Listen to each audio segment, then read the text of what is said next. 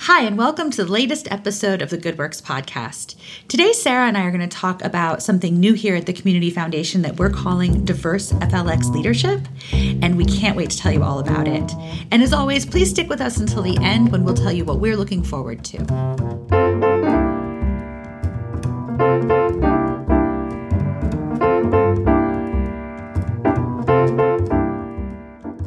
Hi, Sara. Hey, Randi. It's so nice to be recording in person. Yeah, this is starting to feel somewhat normal. Yeah. Back to normal, I guess. Yeah. I feel like I'm taking a breather right now from, I've been kind of obsessed with podcasts about multi-level marketing after watching the Lula Rich documentary. Yeah, thanks to you, so am I. Are you listening to the dream? I am. Okay. I'm on season 2 finale. It's so good. It's so good. So actually, as we were thinking about our podcast this month, in my mind, I'm like, is there any way that we are an MLM? But we are not. But I was really... Thank God. I know. I was blow drying my hair and having really weird thoughts. Okay, yeah, sounds it. So anyway, I'm glad to be taking a break from that, except I'll be diving right back in the next chance I get. Mm-hmm. Okay, so that has nothing to do with what we're talking about today. But that's what Sara and I have been talking about over lunch for the past several weeks. And it does kind of feel good that I'm taking a break from my true crime podcast, which is a whole, other, crazy thing, but and I've been feeling like I'm getting in deep. I've been taking a break from politics podcasts to listen to MLM podcasts. So, we'll get back to in case the world needed to our know. usual vices. Will be right back soon. No, but today, actually, we want to talk to each other and all of you about something that we're really, really excited about here at the foundation. And the story starts in June 2020 when the world really woke up to what happened with the murder of George Floyd and the world's response to that tragedy. And we, like many organizations, wanted to take a really hard look at our work around the issue of race and racial justice. So our concern was, did we have racial bias in our grant making that was invisible to us? And we needed to look at the numbers and see what the numbers taught us. Right. So, Sara, can you just take a couple of seconds here and just fill us in with what you found? Because you did that deep dive. Yeah, so we realized that, I think it's something we've always known, that the work that we do here affects so many people in our community. We wanted to make sure that we were not singling any one group out by our work.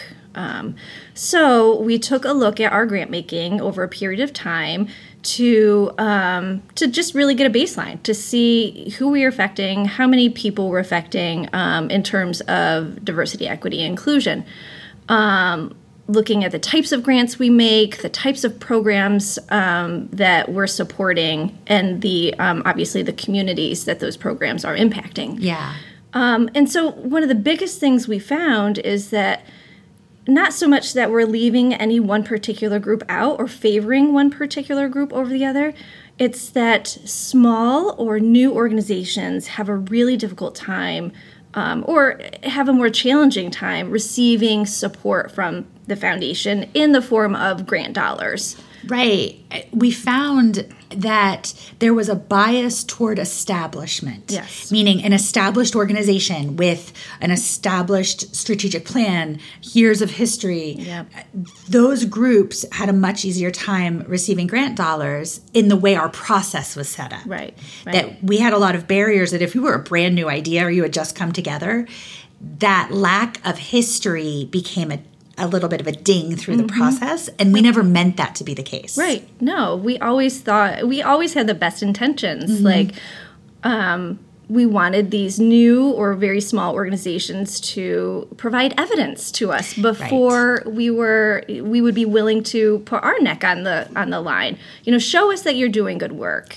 Show us some outcomes, and then come back to us.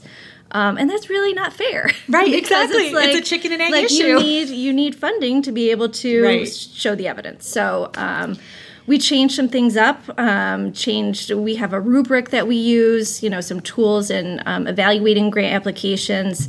We did some training with our grant panelists to really even out the playing field for all types of organizations. And so that really helped us see that we can now be more proactive and provide grant funding to brand new ideas, organizations, volunteers in a way that we didn't in the past, which then opens up the door to a much more diverse group of grant seekers, so that they don't have to feel like if they weren't already in the work, so don't bother.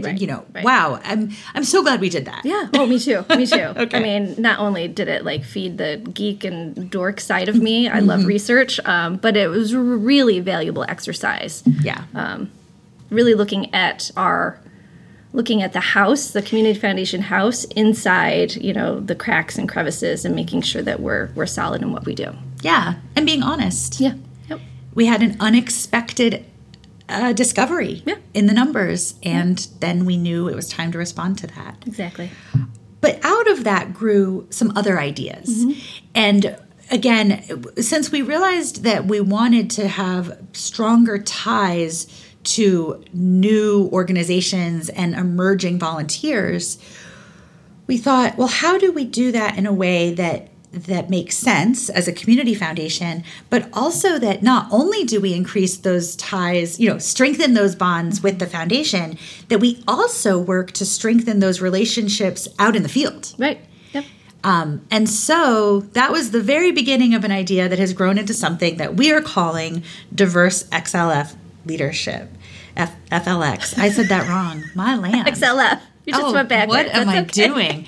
Diverse FLX Leadership. FLX stands for Finger Lakes. So maybe I should just say Diverse Finger Lakes Leadership. Right. But it's sort of a working title too. Yeah. Like it may be the title, but yeah, we keep saying the thing we're currently calling, because that's a little bit jargony and we would love for it to have a little more of a poetic name. Yeah. We just haven't found it yet. But at its core, what this is our work to pull together a group of emerging leaders. And emerging is kind of loosely defined, but essentially people that are coming up through the ranks of leadership in the community. And that can mean in the nonprofit sector, it can mean in small business, in the corporate side, but people that are starting to really make their mark in our area. Yeah. And we now have a group of over 20 people that have come together as this group. And boy, they represent all kinds of sectors. Oh, yeah. From, you've got like our bread and butter, thinking the nonprofits, direct service organizations, but in the arts, in healthcare, higher ed, youth services. But also we've tapped the finance sector. We have some entrepreneurs in there. We have someone who owns their own business in, heating and cooling. Right. And from throughout the region too. Yeah. So not just Elmira or Corning, but from stretching all over the Finger Lakes. And with a real eye toward lots of different kinds of people. So when you look at this group of people, you see different races, different ages, although emerging does tend to skew a little bit younger, but we're not talking just all fresh out of college. Right. The range goes into the 40s. But we're also, people that represent different ethnicities, some people that were born and raised here, other people who moved here, people who moved here from other countries. And coming together with an eye toward one really important goal, and that's just making the Finger Lakes a really, truly wonderful place for people to live and for all kinds of people to live. Yeah. So can you talk a little bit about how this leadership group is different from some of the other leadership programs that we have, like the ones that the chambers put together? Absolutely, yeah. So there is Leadership Chemung, Leadership Steuben, and those organizations or those programs are great. And in fact, some people that are part of this have been through that. Our own Katie has been through it. And our own Katie, and we support those programs. This is a little bit less focused on meet the area or get to know kind of the different sectors in the area. So those organizations do a great job of helping people meet, the different programs that are out there and kind of how government works. The folks at this table in many ways already know all of that. Right. They're a bit more established in their careers. And this is really trying to think about how diversity, how differences are a strength. Right. How coming together as someone who's, maybe a younger Black woman and building really strong relationships with someone who might be, looks different, comes from a different place, but this is about building those personal relationships. So this is about creating a group of people that really know each other, hopefully like each other, and most importantly, trust each other. Mm-hmm. So that at the end of the day, if you're someone who works, say, for a museum, and you have a great idea, but you think, wow, I would love to tap someone who works in senior housing. Mm-hmm. Wow, I have a friend who does that. Yeah. And I know them from this group. And then you say to each other, if we put our two heads together and take our idea to the community foundation and get some support, we're going to go ahead and implement this thing. Yeah. That's what's different. It has an eye toward changing the community. So building this, getting to know each other, and we're going to talk about kind of our big focal point for 2022. The idea is that by 2023, 24, 25, these relationships will start taking shape and really making change. Yeah, I'm so excited about it. We just had our first get to know you sort of meeting. Yeah, like icebreakers and such. A couple months ago? It was in August. It was not really mandatory per se because August is a time of vacations.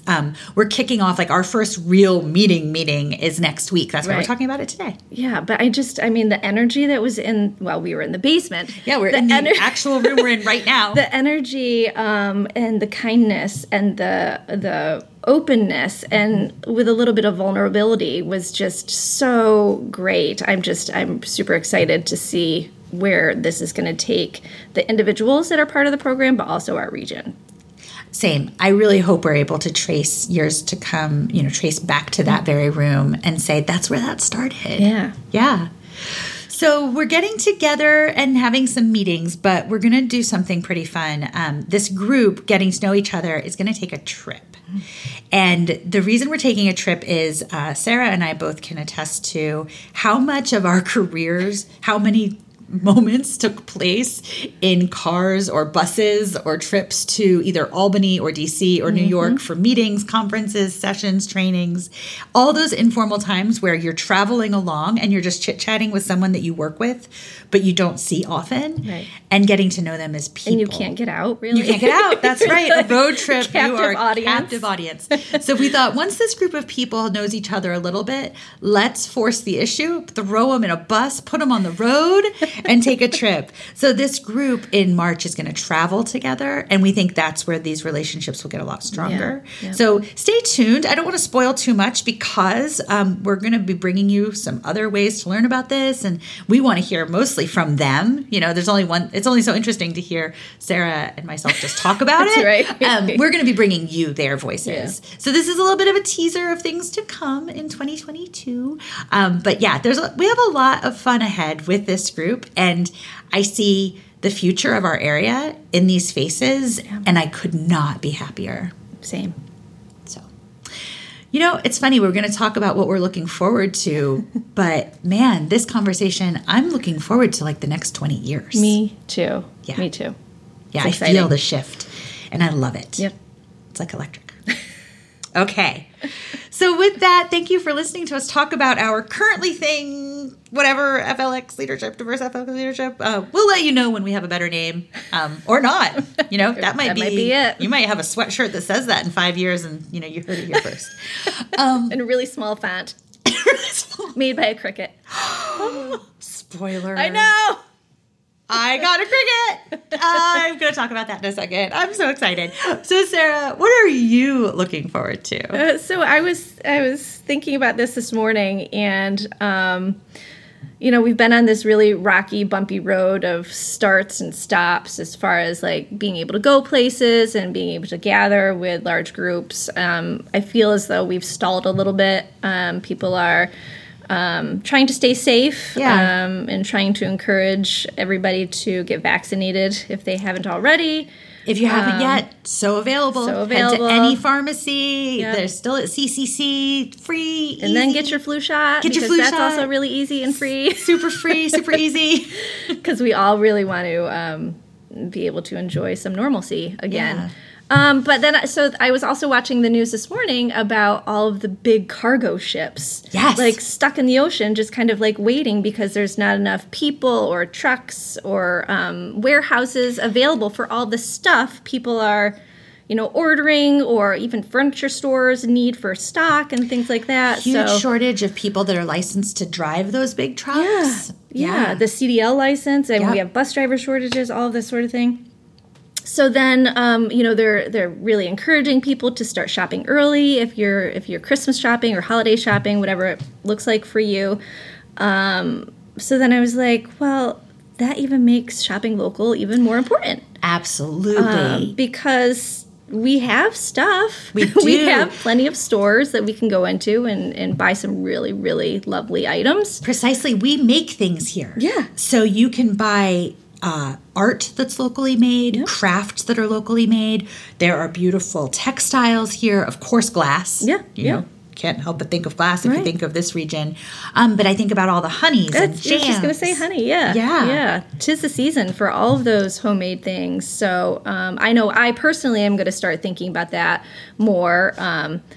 Maybe won't work so much for a 13-year-old boy, but but everybody else on my list might get, made in the Finger Lakes items. So I am thinking similarly, but I'm also thinking, what can I make for people for the holiday season? Because I have a cricket. Christmas came early for Randi for her birthday. It sure did. I got a cricket for my birthday. So anyone listening, if you have cricket tips, send them my way. rlh@communityfund.org. Today at 4:00, I'm actually taking a cricket Zoom class. And I'm thinking how much fun it will be throughout this holiday season to make things. Yeah. So I'm with you, Sarah. I want to give local gifts. I want to make things. And the reason we're bringing this up is that takes planning. Mm-hmm. It is different than sitting at your computer or actually just browsing on your phone, maybe while you're watching like TV at night and just placing orders. It means thinking ahead, making a list, getting out there. And so as, October starts, I know that it's spooky season and we don't want to rush the holidays. Right. I hear that people like to keep them very separate. I don't understand that.